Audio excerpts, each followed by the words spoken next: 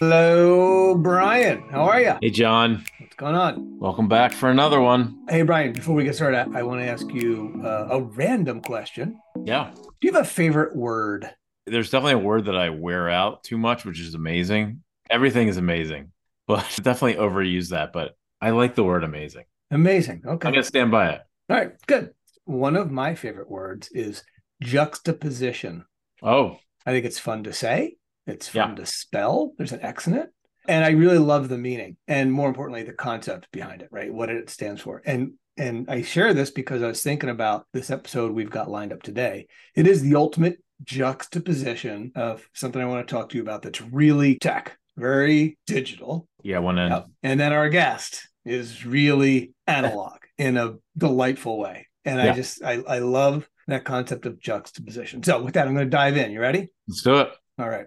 Last month, a company called Humane unveiled their new AI pin, and they did it through a 10-minute demo video, which I have a lot of comments on later if you want to hear them. This company was founded in 2018 by a bunch of former Apple employees, including a husband and wife, design and engineering team. You'll note not a marketer in the co-founding team, which is evidenced by the video. We'll come back to that. They've raised $230 million in funding, and they have an $850 million valuation. Hmm. And they've never shipped a product. They haven't sold a thing yet, but they're worth 850 million. Interesting. Interesting world we live in. So, Brian, when Humane came out with that AI pen, did you hear about that? Yeah, I heard some rumblings about that. Yeah. Okay. All right. And I know they've been, in stealth mode for a few years now, and there's been a lot of chatter about it in tech circles. I was not particularly aware of. But anyway, I'm going to give my oversimplified rundown of what this thing is. Okay. It's a wearable device that does a lot of what your phone does, but is not intended to replace your phone just yet. So it clips onto your clothing like jewelry. And it's fixed in place with a magnet that is also a battery booster. So that lasts all day. And if you have another booster, you can hot swap that and just keep going. It's tied to the T-Mobile network. You can activate it with your voice, just like Alexa or Siri, touch or gesture. And it's got this laser projector that puts what they call laser ink onto your palm, right? So you don't have a screen anymore. This is a screenless device. So you can project onto your palm and use those gestures to change things like tilt to go fast forward through your music. You can close your hand to go to the home screen, do some other things to move between weather and time and stuff like that. It has a hands-free camera, obviously. Basically, there's a body cam. It has a speaker. It's supposed to be some sort of fancy speaker that creates a little bubble of sound. It has a trust light that comes on that indicates when it's activated. So if you and I are talking and I'm wearing this AI pin, you can see when it's active and recording or something. So there's a transparency play there. No apps, right? So unlike a phone, it's not popular with apps, but it does run artificial intelligence on its operating system. You can ask questions and it'll get answers from the web, just like ChatGPT does. So you get this AI powered review of results like, hey, when's the next solar eclipse? That's one of the examples they gave in their demo. Like Siri, you can have it send or read messages. The AI functionality can also summarize and synthesize. And that's where things get really interesting. So let's say I come out of a meeting, I can say, catch me up, and it'll summarize stuff that's in my chats or emails, like Brian sent you feedback on your stupid PowerPoint. Or I can ask, what's the gate code that Wally sent me? Or what should I get my daughter for her birthday? And it might recommend something from a note that I made 5 months ago. The thing that blew my mind in the demo is this idea of real-time translations of languages. So it auto detects the language is being spoken to me and responds in a voice in that language that matches my voice. It can recognize objects and provide information, like in the demo, they said how much protein is in this handful of almonds. And you're looking at the handful of almonds and it tells you how much protein's in there. So this thing costs $699 plus $24 a month to have the network. So, Brian, reaction real quick. What's your thought of that?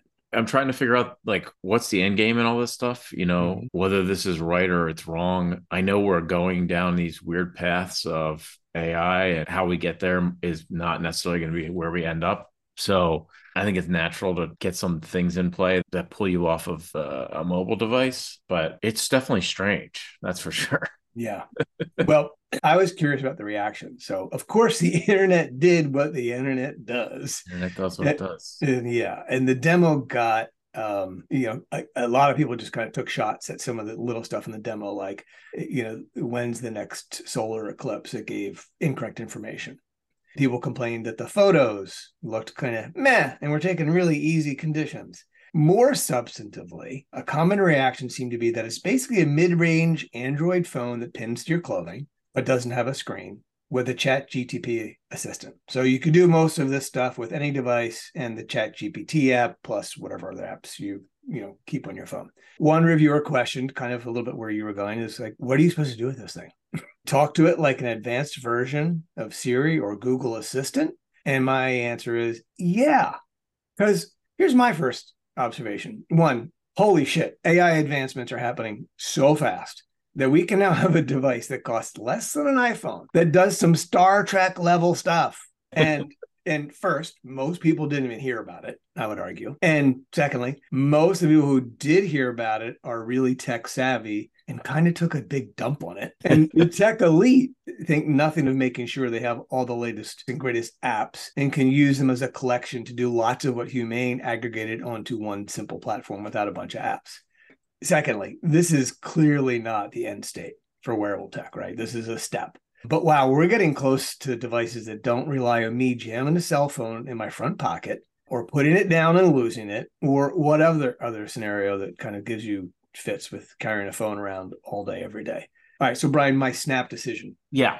Are we headed toward a shift from phones and their screens to wearable technology? And if so, how soon? It's imminent. I mean, like a watch is a wearable and this thing's a wearable, but it needs to get to a place where it's not even like something you have to put on every day, you Hmm. know? And I don't know Oh, how that gets there, but there's some pretty crazy end states of chip implants and things like that. aha. Well, that's where I was going to go. Yeah. Because my take is this is, I don't know whether it's a mini step or a big step, but the end state is exactly where you were just going, I think.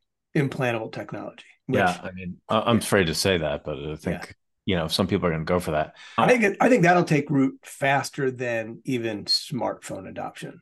You get the right implantable thing in your ear or a contact lens or whatever that gets rid of all of the baggage of all the other, like the Snap glasses and the Google glasses. And man, I think that's when things accelerate.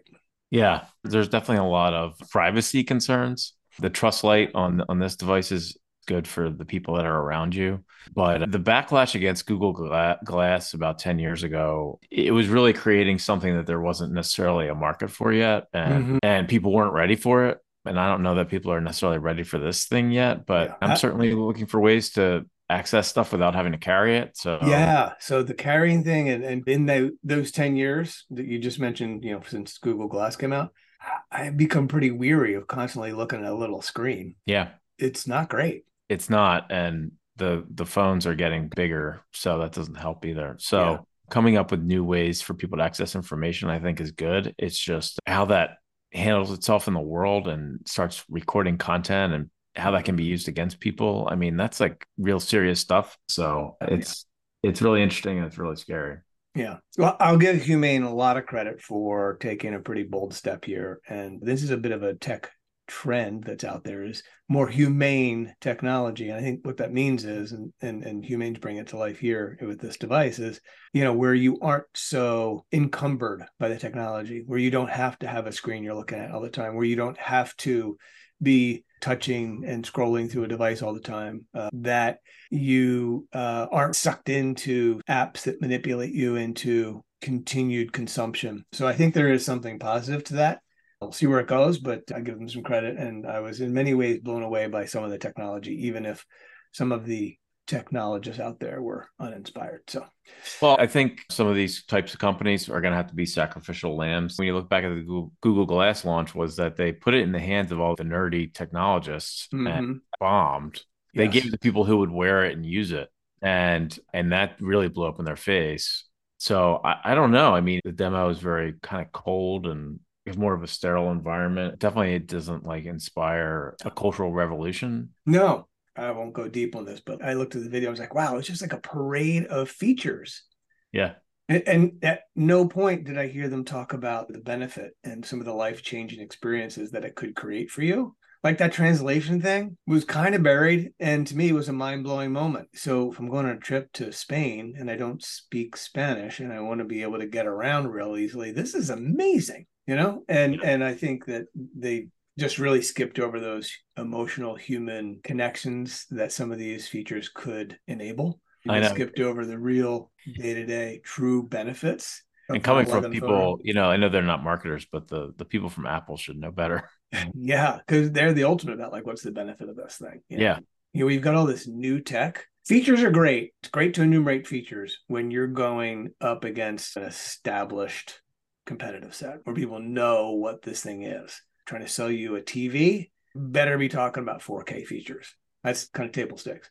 Talk about something completely new that people don't have any frame of reference for. I mean, you better get into a real tangible everyday benefit or set of benefits. Otherwise, these features are just going to watch over. I mean, here's how they started the video. It's a standalone device and software platform built from the ground up for AI. It comes in 3 colorways. You got Eclipse, Lunar, and Equinox. There's 2 pieces, computer and a battery backup. I'm like, Jesus, are you reading the side of the Microsoft Windows side panel? System requirements coming next? What are you doing?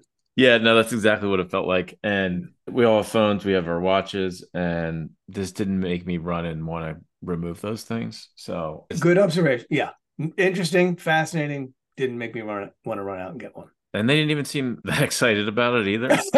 Yeah, it was a little sleepy. Yeah. If you aren't into this stuff, bring a blanket and some chamomile tea and settle in for a nap because it was. Yeah. I mean, the It only was. thing that keep me awake is it's shining that light in my eyes, I guess. And hey, brands, when you put your demo video on YouTube only, not on your website, you shouldn't be surprised when at the end of your launch video about your amazing new thing that YouTube serves up, why Humane AI pin won't work at all. That's the next video recommended to me. I'm like, well, point counterpoint. They Yikes. teed that right up. We'll get off our marketing high horses, but thank you for indulging me in this conversation about something super techy and nerdy. All right. John, I'm excited for today's guest, but I have a question for you first. Oh, Did you ever wonder what would have happened in your life if it would have taken a small step sideways and how different it could have been? Let me tell you a quick story. So, back in high school and media classes, I was terrible using the teleprompter. It was awful. I was brutal. I ended up never taking being on camera seriously. Little did I know that maybe there could have been another way. Well, we're going to talk about that other way today, John. Our guest has spent over 30 years managing the cue card operations at Saturday Night Live. Yes, SNL uses cue cards from day one through today in an era where we talk about brain chip implants, machines over humans, and digital, digital, digital. This man has helped support the way we see live television, which, as we have long discussed, is the last rodeo for gathering large groups of people together for moments of time. Aside from SNL, you might know him from Late Night with Seth Meyers, where he frequently appears on camera in sketches, playing foil to Seth's bits behind the camera. During the pandemic, he also started a fun private business personalizing cue cards for fans across the country. His real name is Chris Ferriston, but you may know him as Wally. Cue Card Wally, welcome. Thank you so much for having me, guys. That was a welcome. very good intro. I liked it. I liked it a lot. It's very thorough. We like that you're here. Thank you for You've done your joining us. research. You've done your research. I like it. This is probably the most fun research we can do is watching clips of you on camera with Seth Meyers and any number of amazing cast members and guests on Saturday Night Live. So we were thrilled to talk to you. I actually stumbled upon a clip of Cindy Crawford walking through Saturday Night Live in 1994, and all of a sudden you stumbled across. Well, a very young Wally, the whole world ahead of him, Exactly. And 33 years later, I'm still there. And you and Cindy are still married, yes? Unfortunately, we had a falling out. It's funny. I saw Julia Stiles was on SNL this weekend, and she hosted. I don't know how many years ago. It all blends into me. But she came up to me. She gave me a big hug, and I had seen her like 10 years ago, like at a cast party. She came up to me with her husband or a boyfriend, and was just talking. She was just hanging out with me, and she's like, "Hey, what's been going on? And what's going on? And where's the after party? We'd love to come." And so I hung out with them and with the party, and I hadn't seen her since then. And it's just wild. And she was like, "You're still here?" And I go, "I'm still here." So that's not a bad thing. It's a good thing that I'm still there. As you mentioned, Yeah. cue cards are still a thing. I mean, the whole coming and going of generations of people has got to be the most fascinating thing. Fascinating. So doing it for so long, here's the thing I'm running into now, which is cool and yet a little scary for like, because I don't consider myself old. But when like Jason Momoa hosts and he tells me stories about grabbing this little black and white TV when he was little, like 11 or 12, and going onto his porch and watching Chris Farley on Saturday Night Live, and I go, I was holding those cards for him. Wow. And he freaks out. Like, he's like, what? So I'm starting to get hosts that were watching SNL when I started, and that's scary. That's a little scary, but right. And they're in their 40s and they were little tiny kids then. Yeah. Exactly. Well, Exactly. while you must have so many stories, and we want to dive into them. But first, I'd love to set the stage for folks who might not know who you are, which Yeah. is unfortunate. But you just take us through sort of like what you do, like what happens in the week of getting ready and then broadcasting Saturday Night Live and/or Seth Meyers. Take us through what you do, how it works, and let people know what it's like to be the director of Q Card operations, or whatever your title is. Here's the deal. Working on Seth Meyers compared to SNL is like a day off for me. It's because it's not live. Okay. The live factor changes everything. For Saturday Night Live, Monday, they have a meeting with the host. Tuesday, the writers write. Wednesday, there's a read through. So we don't start rehearsing until Thursday. So I'll have like 3 or 4 people on Thursday. That's our light day. We'll have maybe 5 sketches. And those 3 or 4 people will print up those 5 sketches on cards. The script department gives us the scripts. We write them on cards. We rewrite them before we even rehearse them. So we get them on cards, and then they sometimes totally rewrite them. And I'm not doing any of that stuff. I'm too old for that. I don't have, my arm strength is not there. So I hire these younger kids that do it. And I just block the sketches. So we'll block the sketches. We'll do it on camera 3 times. And again, it's the easier sketches. We want to lull the host into a like, oh, this is going to be not so bad. And then Friday we hit them with pre-tapes and these really hard sketches and blocking. And they're working until 4 a.m. sometimes. And it's really hard. So we do that on Friday. We don't make copies of any of the sketches because it's going to change again on Friday. On Friday, we get either 6 or 7 more sketches, including the cold open and the monologue. And we put those on cards as well. In that time, the guys are also getting changes from yesterday that the script department brings to us. The sketches change constantly up until the show's running. So we're constantly making changes. While I'm blocking, I'll let them know, hey, we need 3 sets of this card. So one sketch would have a center set of cards and then 2 side sets of cards normally. But sometimes it's set up where I need a 4th set, or maybe I only need 2 sets. So I'm determining that while also working with the host, getting them comfortable with cards if they're not already comfortable with cards. So that goes on all day Thursday, all day Friday. We block, rehearse till 12 o'clock, 12:30 at night. We go home. We have to be in like around 11 or 12 the next day. And again, make more changes on the sketches. We read all the sketches to make sure we haven't made any mistakes. And then we have a run through where we run through with the actors in costume in real time, hopefully. And then we make more changes. We do the dress rehearsal from 8 to 10. We cut a couple of sketches, change other sketches, and then we do the live show at 11:30 to 1. Doing changes usually until midnight. We're good. And then if the show's running long and they want to get a sketch in, we'll do changes sometimes 2 minutes before that last sketch is going to air. And that's where it gets a little hairy, but fun. And that's where some snap decisions can come in, which is what I was hired for in charge of. I was good at not panicking and making really good decisions under pressure. And that's kind of why I got elevated to running a show only 3 years into me being a Q card guy. So that's kind of it in a nutshell. Wow. So you pack basically a 60-hour work week into about 3 days. Yeah. When I started and I was the first one in, last one out, I was in at sometime, 10:30 to 10 on Thursday, and then in at 10:30 on Friday and out at midnight, 1 o'clock sometimes. And then Saturday is, 11 to 1. So yeah, I was packing in a lot, but I was younger. Now I don't do it. I kind of go in late, and if I can leave early, I try to leave early if I can. But yeah, it's a lot of work in a condensed period of time. Wow. And so who's your like source of the truth? So like in marketing teams, like when people that are doing all the publishing of work versus the people that are creating the work, we try to have a single source of the truth. Do you have like a single source of the truth where you're dealing with one person? It's a really good question. It's a really, really good question. We get changes and only do changes from the script department. script. Okay. So if a writer comes down and says, "Hey, I need to change this, and this," we say, if it's like a normal rehearsal day, we say, you gotta, if it's a new writer, you have to go to script, give the script, and then we get them. Because if they give them to us and they forget to give them to the director or a script, because the script, the script person people give them to the director, they give them to the actors, they give them to us. There's a system that's at work. If the writers come and say, "I want to change this, I want to change that," we won't take it unless they say it's really small. I want to get it in before we rehearse it, and I'm going to go right to the script department after this. So I always check on that. But yeah, it's officially coming from script, or we try not to do it because that's where it can get.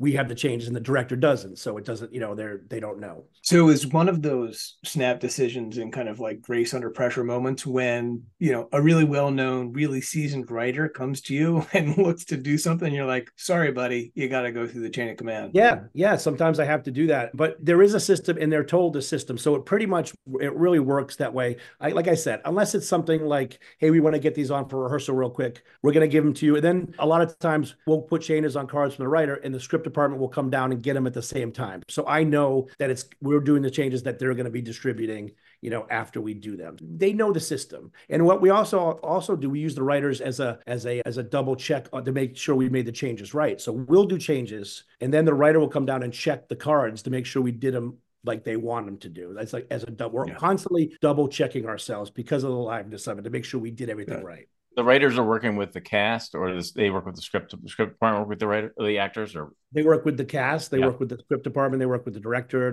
When you write a sketch, you also produce it. They give them producing, over it. So you're basically, if you write a sketch, you're in charge of that. You pick the wardrobe, you pick how the sketch set's going to look. They do everything. Yeah. Oh wow. All right. So it sounds like this is a pretty clear process. And Brian, it is a good question because as he's talking, you're probably like, we definitely hear some similarities between the way we would run marketing projects. But I got to ask, what's the biggest name that you kind of had to push back on and be like, "Sorry, buddy, can't do that"? I don't know if that's ever. I mean, Alec Baldwin changes a lot of stuff. And if it was like when he was doing Trump, it's just one set of cards, him reading to camera usually. You know what I mean? And if he wants to change a word here or there, it's fine because it's usually one camera shooting him. You know what I mean? It's not going to screw up the director if it's an internal change. Steve Higgins is like the liaison between the cast and the host and the writers and stuff like that. So he would always be there too. And I would be like, "Okay to make this?" He's like, "Yeah, just make it. It's internal. Don't worry." But he's making a snap judgment that this is fine. It's not going to screw up the director. It's internal. It's not going to affect any cuts that they might have. So, he's kind of deciding that and say, "Go ahead, do it." Because it's still like, I shouldn't be doing this, but again, it's Alec Baldwin. He's playing Trump. He's going to do what he wants to do. So I'm there to help them out. Really. Well, that and whatever Trump did that day is probably going to influence something too. Yeah. I'm sure that time between sketch and the live show is just absolute chaos, right? Because that's where things are still changing. So it's funny. I've been there 33 years, and they don't change a lot of the systems because it's always been that way. And some of it's to a fault. Like they should change things because things have changed, and like they still, the writers don't go in to write on Tuesday night till 5 or 6 o'clock, and they write through to the morning because of the cocaine days of the early 70s writers. So and they just never changed that. Like they could come in at 11 and write all their stuff until 11 or 12 and go home and get a good night's sleep. Yeah, it's just always been, So it's part of the lore. Keep it that way. So the way it used to be was script department, this girl Claire would bring the changes down between dress and air, and she'd usually hopefully she'd get there around 11 with all changes. And then we furiously start doing them at the cold open because the cold open's coming at 11:30. Sometimes she wouldn't get down to 11:10, 11:15. That's where it got really hairy and scary. Okay. So I went to the script department and I said, "Hey, when do you guys start changes?" They're like, "Oh, we get them during dress rehearsal while dress rehearsal is going on." And I was like, "Could you give us those early? And then you can come down and you can check our changes." And they were like, "Yeah, I don't see why not." And it changed everything. We get changes now during dress rehearsal, and while dress rehearsal is going on, sometimes we'll get cold open late, like 11:05, but we split it up. We have these systems that work on it, but it changed everything. It went from chaos to reasonable, still hard work, but reasonable. So, well, you just mentioned a minute ago the idea of there are still some systems in place. They're kind of like legacy old school systems that probably should change. And Brian, you teed this up in your introduction. In a world where tech and automation is all around us, right? Can you tell us a little more about like what has kept Saturday Night Live and Late Night with Seth Meyers? What has made them decide to keep using cue cards, which is like the ultimate analog element of production? Well, Saturday Night Live, the fact that it's live is one of the main factors. If you have prompters, prompters break, prompters go down, prompters get unplugged, or something, happens. If that happened during a live show and it was, someone really big hosting and leaving them out to dry, it would not look good for anybody. So they don't want to take that chance. Plus, since over the years, Lauren now considers cue cards as part of the show. So when people were in the audience watching people come up to me all the time. I was watching you guys do those cue cards as much as I was watching the actors. It's part of the experience of seeing it. That's for SNL. And for Seth and for Conan and Jimmy, who all use cue cards, they learned how to be on TV using cue cards. So it's what they're comfortable with. So again, you want to keep what you're comfortable with and what works best in those situations. And they use cue cards. And for Seth, also, it's someone to play off of. As you guys mentioned earlier, I'm on camera now a lot because he doesn't have a co-host, or he doesn't, have really a band. Fred's not there all the time. So I'm right next to the camera that he's talking to, the entire show. And if I make a mistake or he makes a mistake or the writers think of something funny for me to say back to Seth, I'm there. It's not a machine that has no personality that he could never do anything with. Sometimes prompter guys are in different states. They're not even in the same building, Yeah.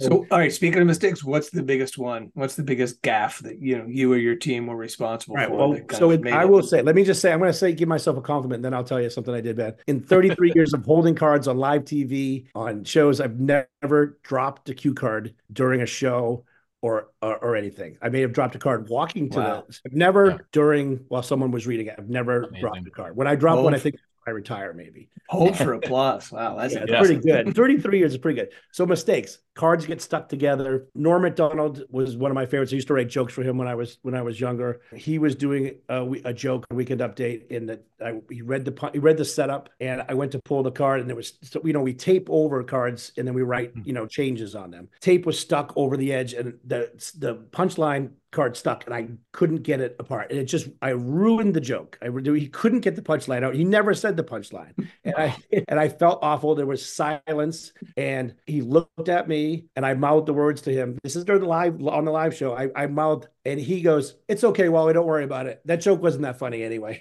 Which made it like going, "No, don't call me out." Right.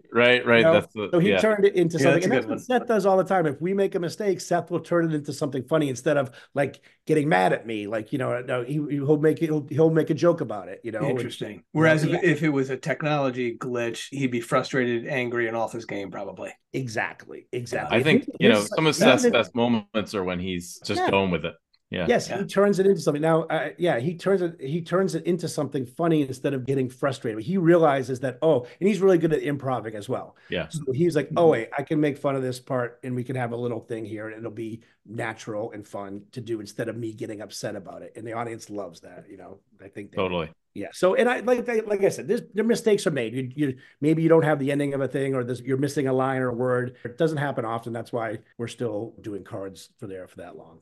And so I heard that it's at the end of every season you get a shot of cortisone in your arm. So yeah, it started throughout maybe my first 20 years, I think I had tendonitis in my left elbow, and I rehabbed that. And then the next year, because I overused my right elbow, I had tendonitis in my right elbow, rehabbed that. That was good. Then my left shoulder went, then my right shoulder went. That was like 20. Then I had a good run. And now my shoulder by March or April is throbbing with pain from and it's not the holding the cards, it's the flipping. You're doing this, and movement. If it's someone that can't see and there's not a lot of words, I'm doing this. Like, this hurts me right now. Like do that. So I do a cortisone shot, and I do 8 weeks of physical therapy to get ready for the next season. Oh my God. So there's golfer's elbow, there's tennis elbow. Have you had any success lobbying your doctors for Wally shoulder? It's a good idea, but it's having a toll on my body. And I think when it finally breaks down, it's hurting a lot more already, and it's only December.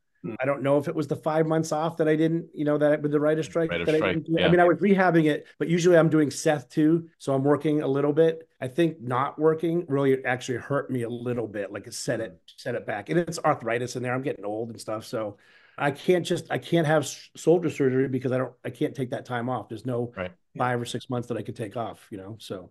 Yeah, that's pretty brutal surgery. You can't just Yeah. go and do that for a couple of weeks. Can you tell us about the makeup of your team and how you set that up, and how do you find people to do this? I don't go on any of the job sites because that would be a nightmare. You want to Yeah. work for late night TV? It's usually people that are friends of people that already work there because you're sitting under the bleachers at SNL in the studio, and sometimes you're there for 12 hours just printing cards. And you want a good personality. You want somebody that's not gonna annoy somebody, another Yeah. person. I look at personality. I look at neatness, obviously, of their handwriting and just how they get along with other I'm people. out. Figure out what the handwriting or the personality. Both. Both. He's an Um, asshole, and his handwriting's terrible. yeah, I mean, I've had luck because my oldest son Matt and Danny both were in the TV studios in high school, and a lot of their friends that they made were doing that as well. So 3 kids from Livingston, where I grew up, are working for me now. They were friends of my oldest Great. son, and one of his college friends is that moved to New York City. He's working for me too. So my Oh son's wow. outlet of getting people to work for me, but it's usually younger people that are trying to do other things in the business and just trying to make money, meet people. So I love doing that, and I love saying, get in here, meet people. Let me introduce you to people. What do you want to do? A lot of them want to write, so they're meeting writers and they're talking to them. It's a really good outlet for younger people to make some money and then also meet people. Sounds like you're making some decisions there based on chemistry and Yep. feel. And when you were describing the process of a 3 or even 4 sets of cards for one scene, obviously I guess you're all turning the same card at the same time, and you Hopefully. must are you like a conductor of a symphony there? Like how's that? I Is mean, yeah, everyone kind of I am setting the pace. So hopefully they're looking at me, but yeah, I'm setting the pace. It's a lot of new holders. It's a lot of practice. I sometimes forget that they don't have as much practice as I've been doing for 33 years and stuff. You It's take that rhythm. for granted, Yeah, right? it's really rhythms and things like that. So I'm kind of watching them as well as much as I can, at least during rehearsal, to see if they're keeping up and doing it properly. So yeah, I'm kind of teaching as well when we're blocking things. And I forget too. So I'll see a sketch maybe 6 times, 7 times before Saturday, before the live show, and they're only seeing it run through on Saturday, dress rehearsal, and then air show. Mm. So they get 3 shots at it. So I give them a little bit of slack because they don't have as much practice on that as I do. But and you're also used to that, the cast and probably repeat guests and kind of what their preferences are and their cadence and timings like. So it sounds like you got to get into a groove with the on-camera talent. oh yeah.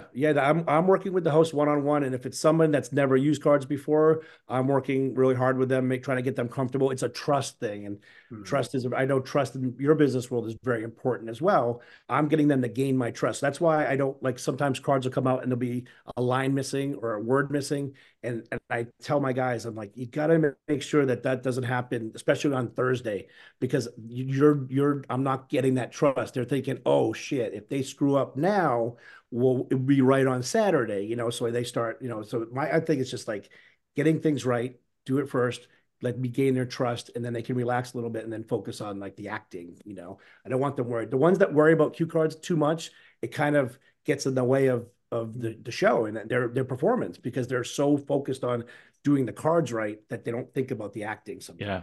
sometimes. So last weekend was a good guest, Adam Driver, who's been on the show a few. I think he's been on there 3 or 4 times, Four and times. the monologue cut to him behind a piano. So I guess you had people in 2 different spots for the monologue, which doesn't always happen. Correct. Yeah. Correct. Yeah. Very good. Very, very good. Yeah. We had two sets of Adam's so did you like he did pretty well on the show, right? Yeah. He's a good He's really actor. good. Yeah. He I this is his fourth time. I put a cue card desk in his dressing room because he goes over every card with his lines and underlines at least 3 or 4 words that he wants to emphasize on every card. Mm. And then he puts slashes on the end of sentences that he wants to do a little pause at. Every single card in every single sketch. So Wow. I was in his dressing room more than I was anywhere else and working with him. And he puts so much work into it. I think he wrote that monologue too, by the way, with 2 of the other writers. It was his idea. And he just puts so much into it. But to see his process from like Thursday and then to see the final product, you can really tell the difference between that kind of a host who really gives it his all and is constantly running cards and running cards and running cards. It's pretty amazing to watch, and the result is pretty good as well. Yeah, I love that how you have the juxtaposition of the guy who's been part of it 4 times, and everybody that's been a part of it 4 times probably has their own different way. Just last week it was Emma Stone, who probably has her own set of ways to do it, who's also really involved with everything. And then, you have somebody that might be brand new and you got to figure out a whole new process. So it's all over the map. Exactly. Ask them, see how comfortable they are. They might not see very well. They're going to wear contacts. They're not going to wear contacts. There's a lot that goes into making them comfortable and making it, a good performance. Emma Stone she just is good naturally. She memorizes a lot. She's a movie actress, so she's got that skill. Can't memorize a lot because it changes so much, but she gets really familiar with it and just uses the cards as reference. And this week we have Kate McKinnon, who was a cast member for fantastic. Right. Yeah. I don't have to worry about her. She knows how to read cards. She reads cue cards great. So she'll be fine. And it'll be an easier week for me. So it's a good, compared to last week, I'll have a little bit of an easier week this week. Thanks for listening to part 1 of our episode with Wally Ferriston. Join us next time to hear more great conversation and stories from Cue Card Wally. Thanks, everyone.